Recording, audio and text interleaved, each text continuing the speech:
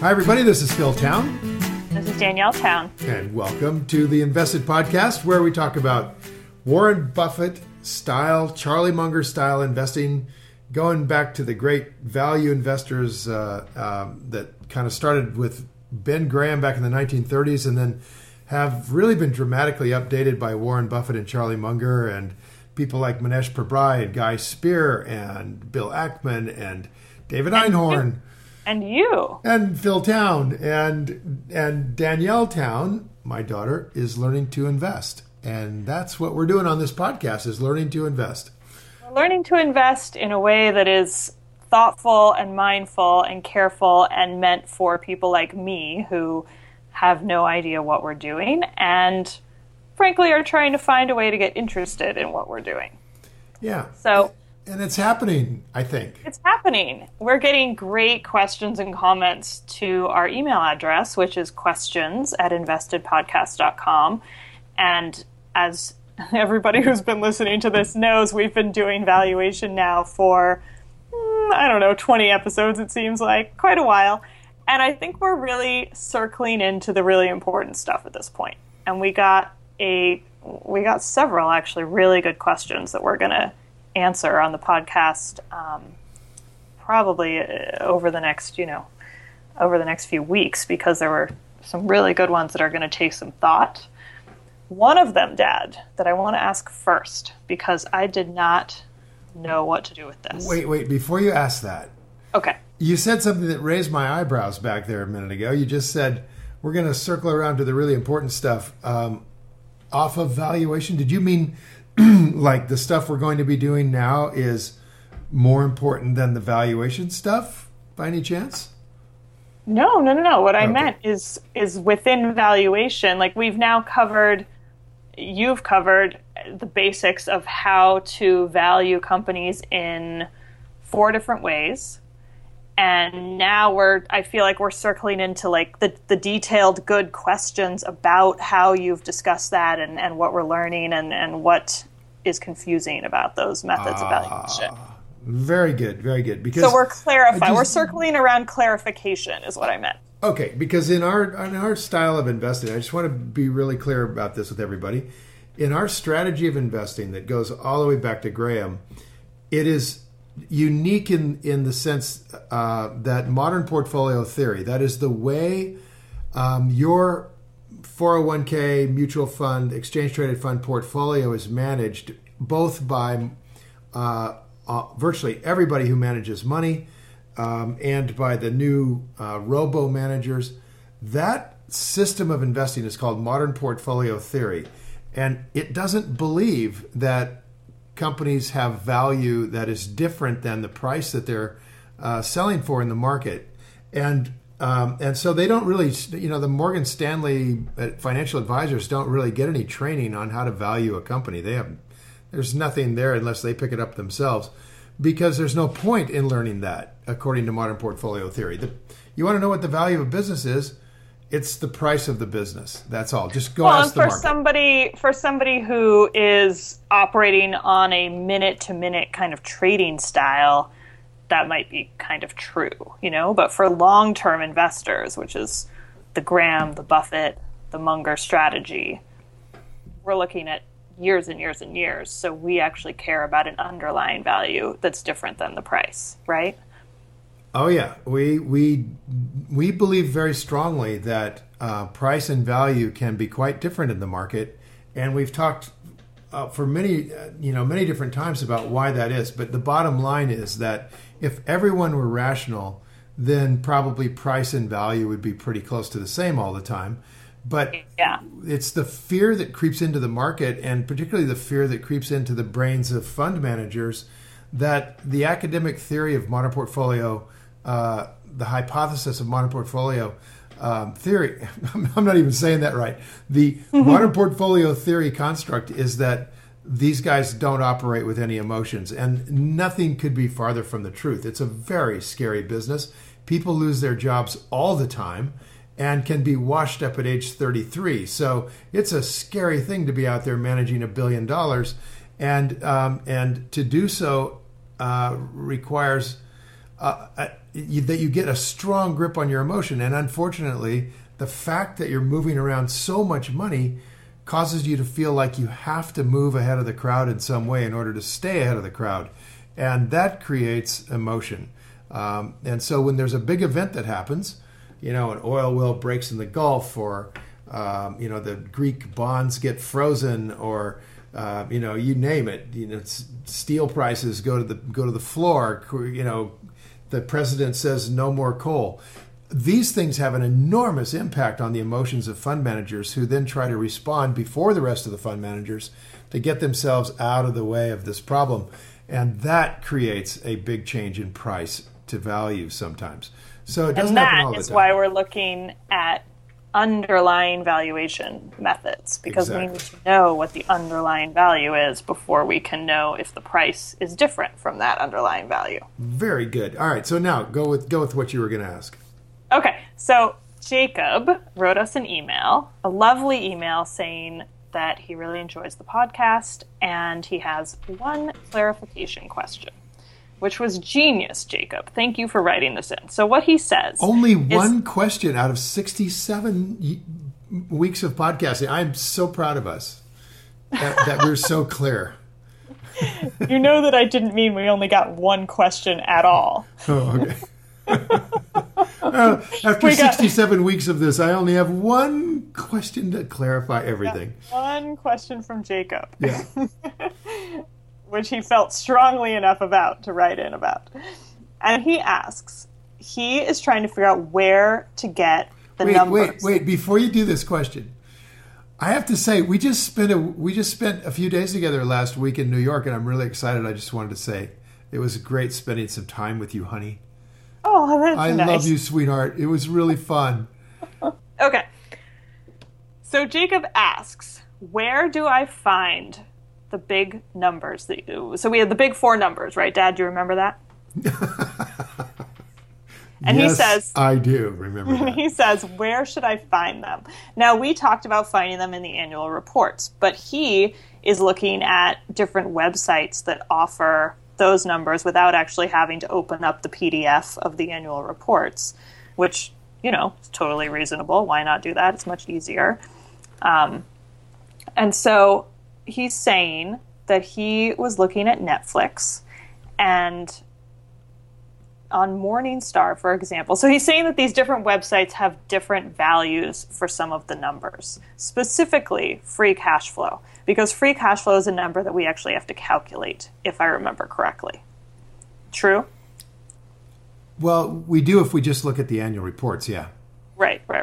So he says on Morningstar, they calculate the free cash flow for us, and they offer a certain value for Netflix. And on MSN Money, they offer a different value for free cash flow for Netflix. And so his question is, why are these numbers so drastically different? And so I, of course, had no idea. And my first instinct was to go straight to the annual report itself to find out what that said. Well, yeah. I'm cranking like crazy here on Yahoo to pull this up. Yeah, so let's check this out. Okay. Well, he didn't actually mention Yahoo, so he mentions Morningstar and MSN Money. Oh, okay. He says on Morningstar, go ahead and bring it up. On Morningstar, they say Netflix's free cash flow is negative $128 million, and this is in 2014. I don't know why he pulled out 2014 in particular, but he did. Okay, so let me walk through what I'm just doing here. I'm typing in Morningstar.com. Up comes the website, to which I do not have a subscription, and it says search and quote. So I just put in, I don't know where to put it. I put in Netflix, NFLX, into one of those two things.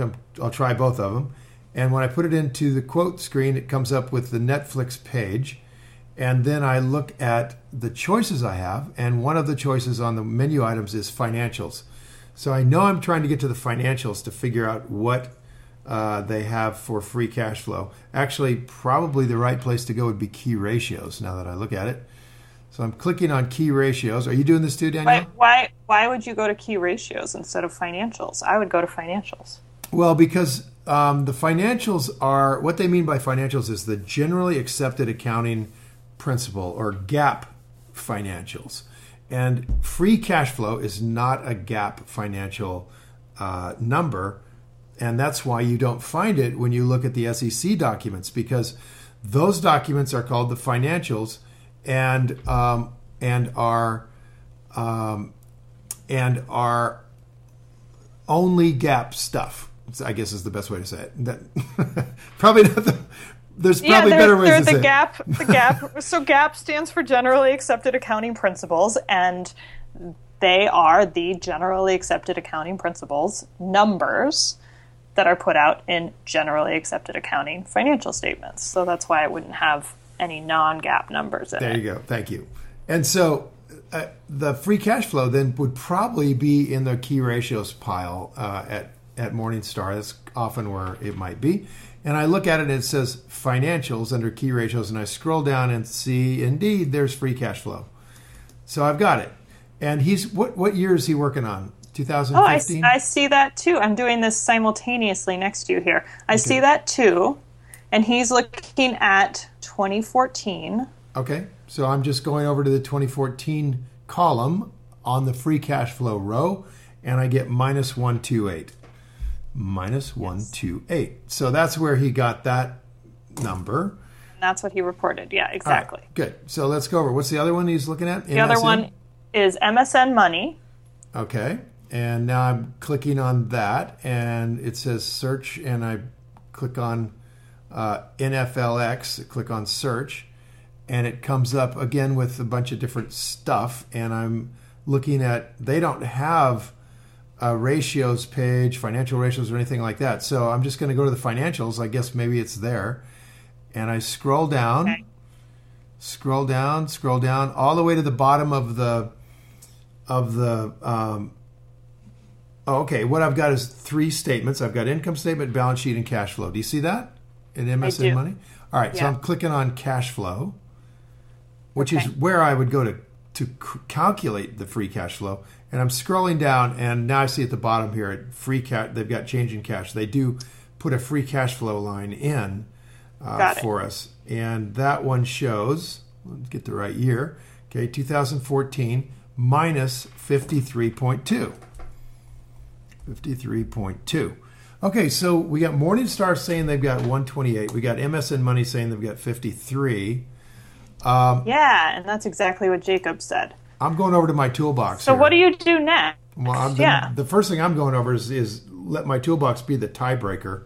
So I'm logging in there. What is your toolbox? What does that mean? Oh, I built a bunch of tools. Yeah, okay. So I built a bunch of tools. Yeah, okay. that I use. And they're sort of buried in the rule1investing.com website. And you can find them in there if you want to, and come in and play around for a month or so for free. And I basically built these for me so I could see the world the way I want to see it, which is sort of, Rule 1 style numbers. And part of that is the financials. So I'm going to Netflix, NFLX on stock symbol, hit go. Are you on my toolbox at all? Have you ever gone in there? I have in the past. Okay, I'm going to get you a password so you can get in. And this basically speeds things up. I haven't been pushing you over here because this is a shortcut all over the place. Yeah, that's why that's why I sound a little bit like because I want to make sure I know how to do this. Right. I mean, frankly, I wouldn't have even gone to MSN Money or Morningstar the way Jacob did. Maybe it's my legal training, but I just always want to go straight to the source. So my instinct was, don't trust any third-party website and go straight to the PDF SEC file document. Well, that's a good instinct, my lawyer daughter. but I take your point that after you've done this a bunch of times and you can kind of like realize that, other people are looking at the exact same numbers and somebody's already calculated them for me, I can understand why you would just want to use that. Yeah, they're much, much faster. And the thing is, you have to, when you're looking at lots of companies and just researching them, you want something that's already run the numbers for you. I mean, you don't want to have to constantly build Excel spreadsheets and calculate stuff. So We did all that over at my toolbox, and but this isn't a calculated number. I'm just looking to see what the free cash flow number is, and in this version of the toolbox, we don't calculate it. So I'm just going to do it. I'm going to do the math, and what I see here is. Can I remind everybody what you said from our valuation discussion about how to get free cash flow? Yeah, fire away. So what I have from my notes, and tell me if this is right, is that, and I have it in all caps, the following number is not on a GAAP cash flow statement. Very good. For free cash flow. But the way you get it is you take the operating cash line and you subtract the purchase of property and equipment line, and that gives you free cash flow. Very good. Excellent. Yeah, is that true? That's true. So Notes that's what we're going to do right now. Okay. So I'm looking at the financials cash flow, and I'm looking at the column 2014, and at the row. Are you looking at them from the annual report now? No, I'm still only on my toolbox. Okay. And it's looking at cash from operating activities. 2014 is 16.5 million. And now I have to subtract all of the purchase of property and equipment, which I look down on that line for 2014, and it's 144.5. So what this tells me is that we've got, let's see, 0.50, 6 is 8, 3, this 1 is 2, and 1. So this tells me that free cash flow, according to the numbers I've got on the toolbox, is negative 128. So I would agree with Morningstar on this one. Yeah, so you have the same as Morningstar. I Okay. mean, they're drastically different numbers. Yeah, there's a big difference here, and I got to not like tell we're you, talking about like 2 million here. no, and really this is interesting because these websites are supposed to be taking the data directly from the SEC documents, and clearly they're ending up with two different sets of numbers. So now we really do have to go. And by the way, this is important because often we just look at one of these providers, right? You're not going to look at several to see if the numbers are different because they almost are always all the same. Yeah. So you wouldn't probably bounce over and look at three different websites to see if you've got the same number. You would assume that the number is correct. So I like Jacob's thoroughness here. Yeah, I do Good too. job, Jacob. But it also leads us to your answer, which is before I'm putting money into anything, I have to get to the real documents. I love that. That kind of comes from your legal training, eh? Well, I mean, absolutely. I don't know. It's just you never know what gets lost in translation, and you never know if somebody. I mean, I don't know how they even pull these numbers. I imagine a computer does it. It's probably right almost all of the time, but I expect occasionally something gets pulled incorrectly. So I would, just because I'm so cautious, I'm so risk averse, I would check the actual PDF before I actually put money into something. I mean, this is what you always say, right? We only get 20 companies over our entire lives to invest in. It's kind of a big deal when you buy one. That's right. And so you really have to go back and ultimately look at the original documents and make sure you're seeing what these compilers have seen. So I'm going to go over to the SEC documents. I'm going to go take a look right now and see if I can figure out what that is. And in order to do that, I've got to either go to the website for Netflix, or I can use my toolbox, or you can probably get to these documents pretty easy off of MSN Money or Yahoo. I'm not sure exactly what you'd click on. So I'm just going to the toolbox, and I'm scrolling down in the SEC forms portion of the toolbox until I find the 2014 10K, which would be released in the first quarter of 2015. So you actually have the PDF on your toolbox? Yeah, we got the PDF right here. Okay. So what I'm doing is going to Netflix's website, and I put in Netflix Investor into Google, which took me to Netflix's investor website, which is different than their normal website where you sign up for Netflix and stuff. And then they have this nice little, some of these websites, by the way, of companies are kind of confusing, but this one's very clear. And on the left-hand side, they've got a list of options, and one of them, close towards the bottom, is annual reports and proxies. And I click on that, And then the first one on here is it's not the first one. One of the first ones is the 2014 annual report in PDF. And I keep saying in PDF because that's how you know that that's the one that hasn't been changed. It was the one that was submitted to the SEC in a format that was as the company submitted it and as the SEC accepted it. Very so you good. open up that 2014 annual report. That's what I have open. Okay. So are we both on the annual report now? Yeah, just make sure it's the 2014 annual report, which should be date filed in 2015. True. Yeah, make sure it's not the one that says date filed February 3rd, 2014. It ain't that one. I just went over to Netflix's page as well. And so it says 10K annual report, January 29th, 2015. That's the one you want if you want to look at the 2014 numbers. And then on the front page of this report, it should tell you what the period ended in. And the period ending for the 2014 annual report would be 12/31/2014. So if you don't have that date on there, you're on the wrong year. Yeah. And let me add something else for all of us who understand how to use Edgar, which is an online system of the SEC where you can look up annual reports. I don't find it difficult to use at all. Some other people have found it kind of tough because it's not a great search system. Your father finds it very tough. I do not not use it. It makes me nuts.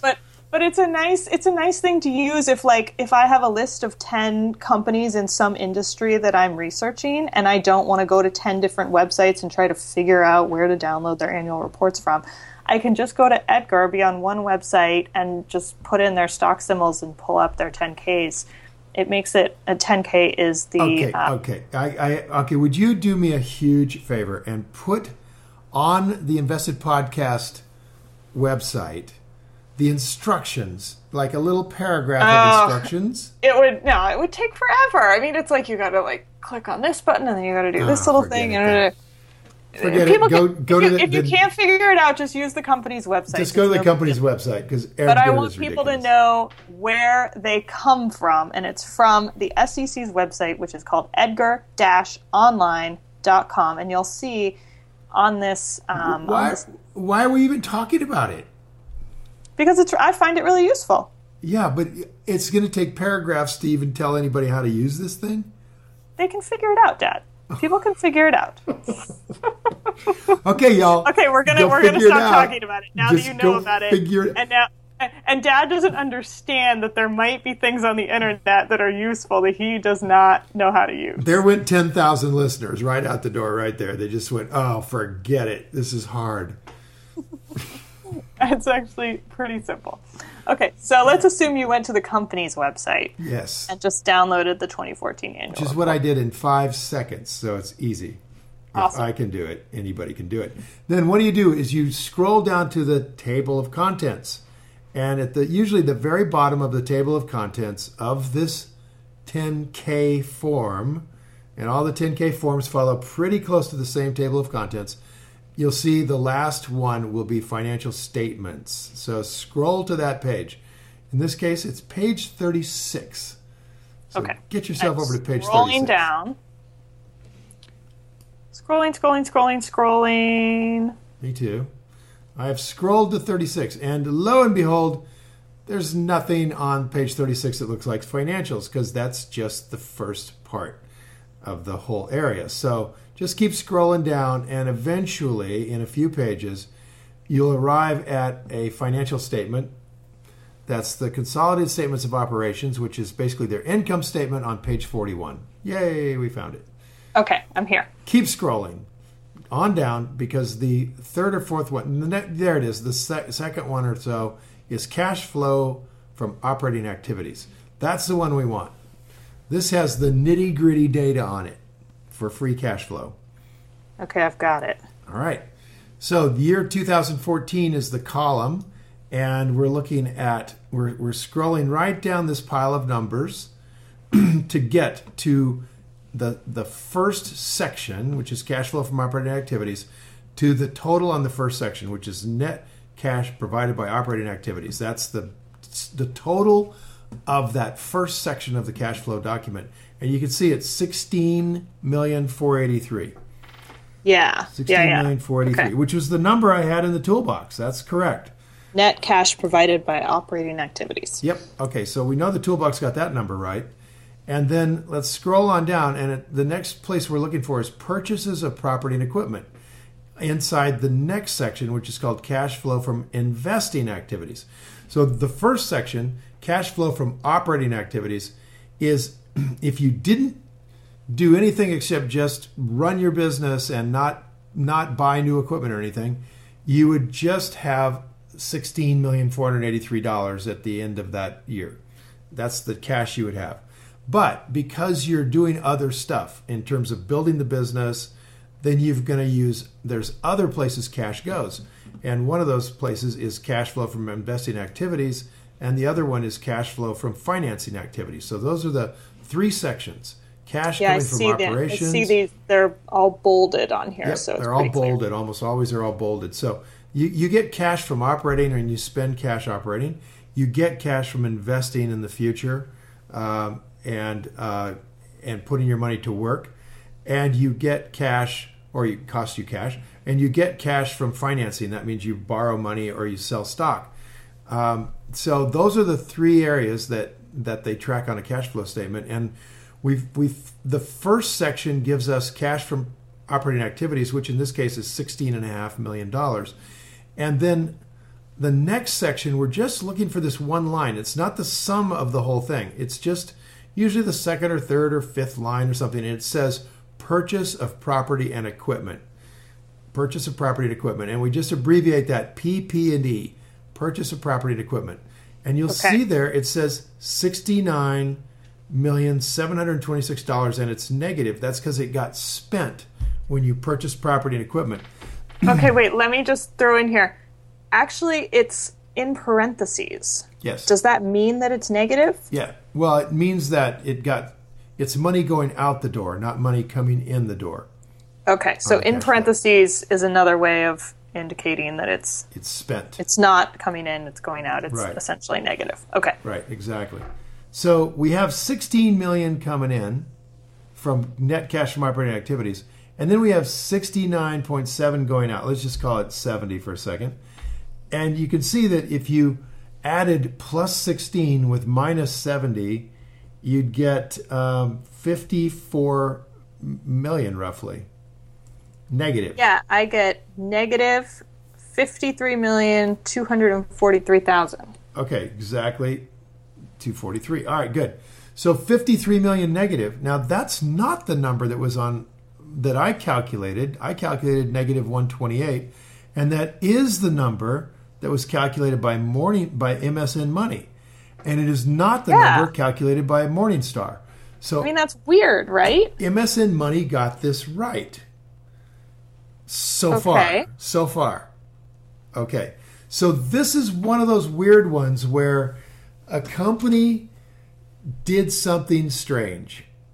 Yep.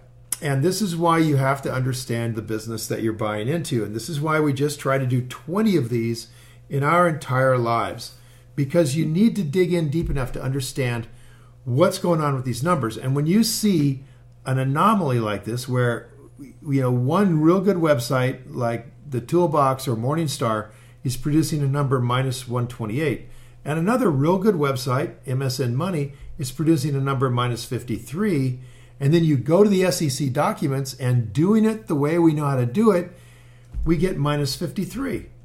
Yeah, and so I wrong. get that, or I, got that, and I was like, oh my gosh, I need to use that number.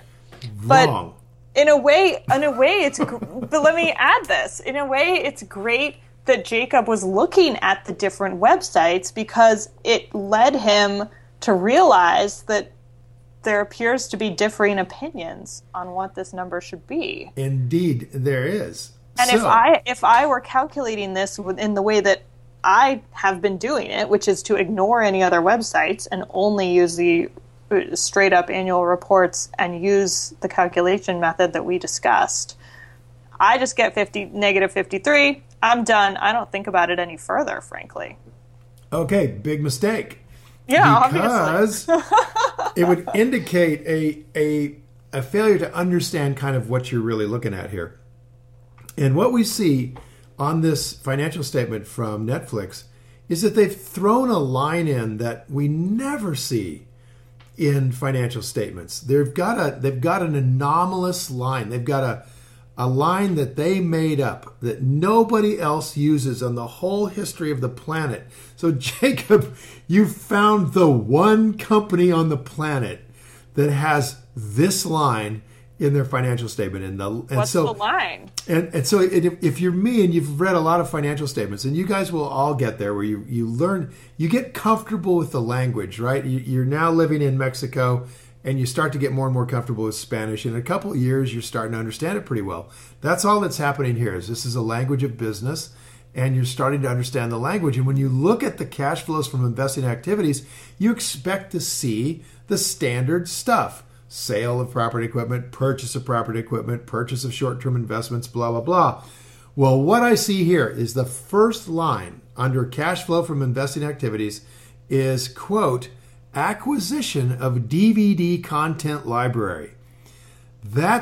Wait, what? Oh, I see that. You see it's that? Right up. So it's right under the bolded cash Yes. flows from investing activities. Yes. Acquisition of DVD content library. Yes. And then the line right below that is purchases of property and equipment. Yes. Now, for just fun, look at the number that you've got there for 2014 on the acquisition of DVD content library. What is that number? 74,790,000. Right. And that's a negative number, right? Negative, yes, you're right. Parentheses. They spent Parentheses that. number. Add that to $53 million, which is what... I'm going to guess that it's roughly 128 million. It is 128 million. So my website was smart enough to pick up this anomaly, and so was Morningstar, but MSN Money was dumb and didn't pick it up. So... Now let me explain what happened here. Okay, what they did is they split out something that a company would do one of two things with normally. Either they would put the acquisition of the DVD content library, which means they're buying movies or they're building them. But acquisition, let's just say they're buying them. They would put that into the purchase of property and equipment in a normal company. You would normally include that in purchase of property and equipment. If you thought that these movies were to Netflix what railroad trains are to a railroad company, it's the what they would need to get more of in order to grow, and so that would fall under purchase of property and equipment, where you're either replacing old railroad engines. You're replacing old movies you no longer need, nobody wants, or you're buying new railroad engines to grow with, or you're buying new movies to grow with. So theoretically, you could argue that should be under the purchase of property and equipment if it's a purchase of something that's going to last a long time. Okay. The second possibility is that a company would normally just put it into their inventory. They would call their movie pile their inventory, like jeans. If you're a clothing store, you got a pile of jeans on the shelf. But these guys have found it to be an odd asset. That is, they don't think it really fits as inventory because they don't really use it up. And they decided it's not really purchase of property and equipment because they kind of are amortizing it relatively quickly, I guess. So here's what I would do. In fact, here's what I'm doing right now is I'm copying those words, acquisition of DVD content library, and I'm copying that, and I'm going to paste it into a little box on the PDF of this 10K. And I'm going to put quotes around it. So it says, quote, acquisition of DVD content library, end quote. And then the PDF system that is just on every PDF will immediately find where in the entire document of many, many pages, they tell us about this thing. Sorry, are you talking about the search box that comes up? Yeah, the search box that comes up. So you just do, Command F or Control F or whatever. You do? your find is. No. It's on the No? PDF. I don't know. Maybe Command F would work. Maybe it'll work. I'm going literally to the top of the PDF document itself. Oh, I see what you're doing. Yeah, mine doesn't have that. And there's that little search. It looks like a little. Yeah, like on Acrobat or something. Yeah. Yeah. It's the search icon. Yeah, I don't have that because I'm looking at it on using Chrome, using Google. Oh. So I downloaded it. Okay, I didn't. All right. Well, that was a huge thing. If you download it, you get the actual document. And when you get the actual document, you can do these searches, which are really quite cool. Well, you can on here, too. You just go to Edit Find, Gotcha. or you go to Control F, or whatever you use for search. When I do that, it comes back and tells me there's 4 different pages that have that information on it. So I'm clicking down through them. And I see that on page 47, it says, acquisition of the DVD content library is classified within cash used in investing activities on the cash flow because the DVD content library is considered a productive asset. Other companies in our industry classify these cash flows as operating activities. There we go. So it broke it out because their accountants find it to be an odd sort of a situation where they couldn't really feel that comfortable about it. Under purchase of property and equipment. But for our purposes, that money is not available to us as an owner, and therefore it is not free cash flow. Therefore, we have to deduct it, because what we're looking for is what we would be able to take out of this business if we own the entire business, and that's what we're calling free cash flow.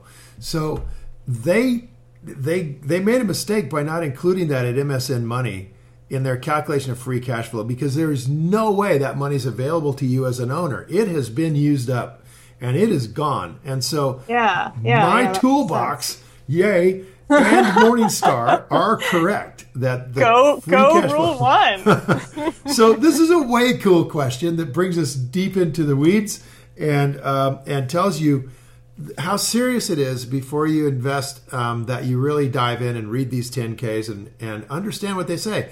And if it's too hard to understand what they're saying, then throw that thing in the too hard box and move on, because there's thousands of companies out there, and all you need is 20 of them in your lifetime that are not too hard, and you can do this. And it's really interesting looking at it. So we were on page 43 with the cash flow statement. That's where we got these numbers from. And then, and I know we've said this before, how important the footnotes are to financial statements, because they explain why they did a lot of this stuff.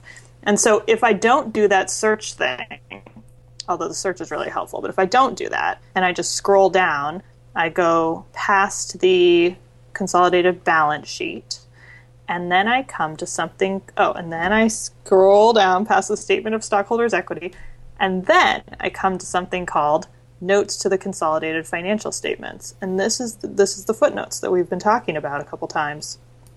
And I go through these things, and literally on the second page is a title called DVD Content Library. And that's what you just found in your search, this explanation of why they've broken out the DVD Content Library purchase.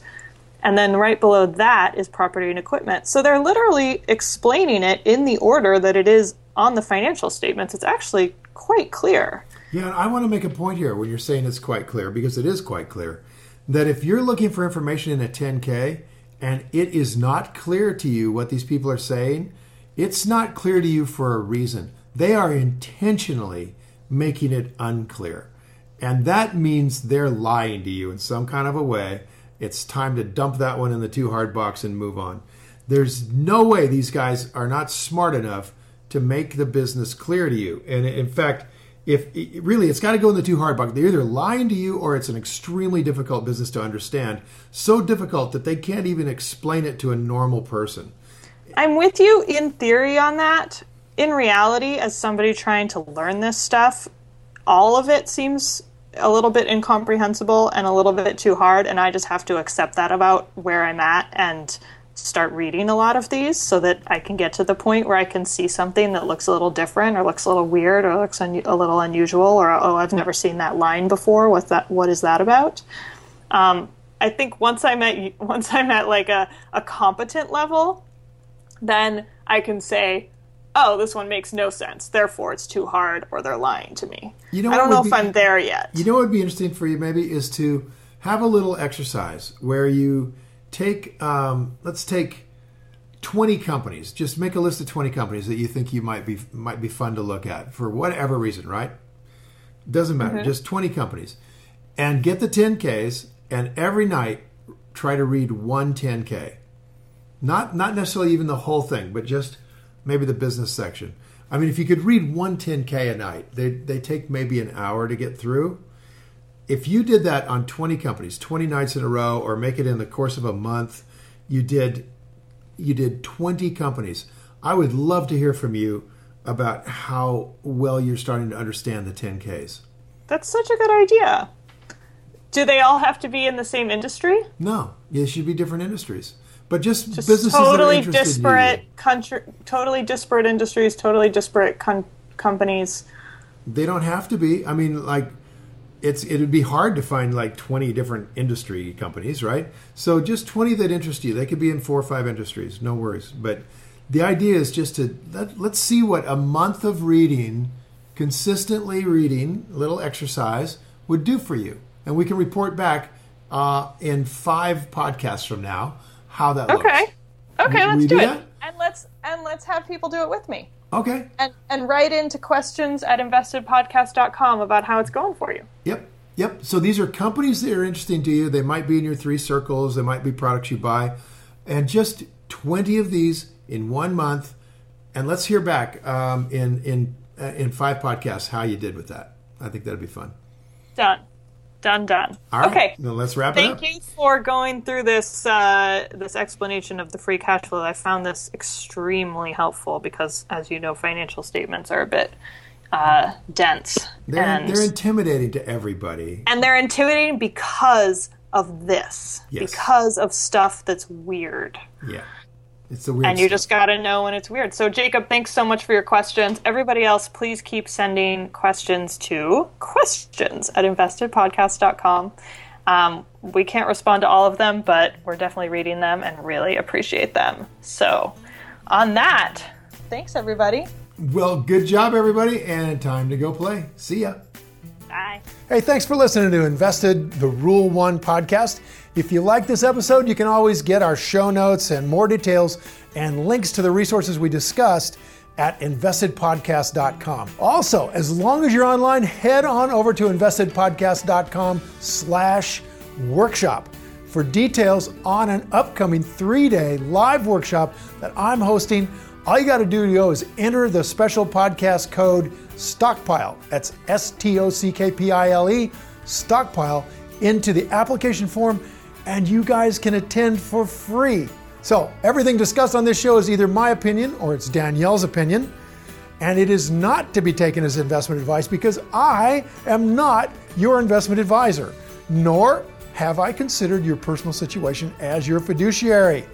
This podcast is for your entertainment and education only, and I really do hope you've enjoyed it. So until next week, it's time to go play. See ya.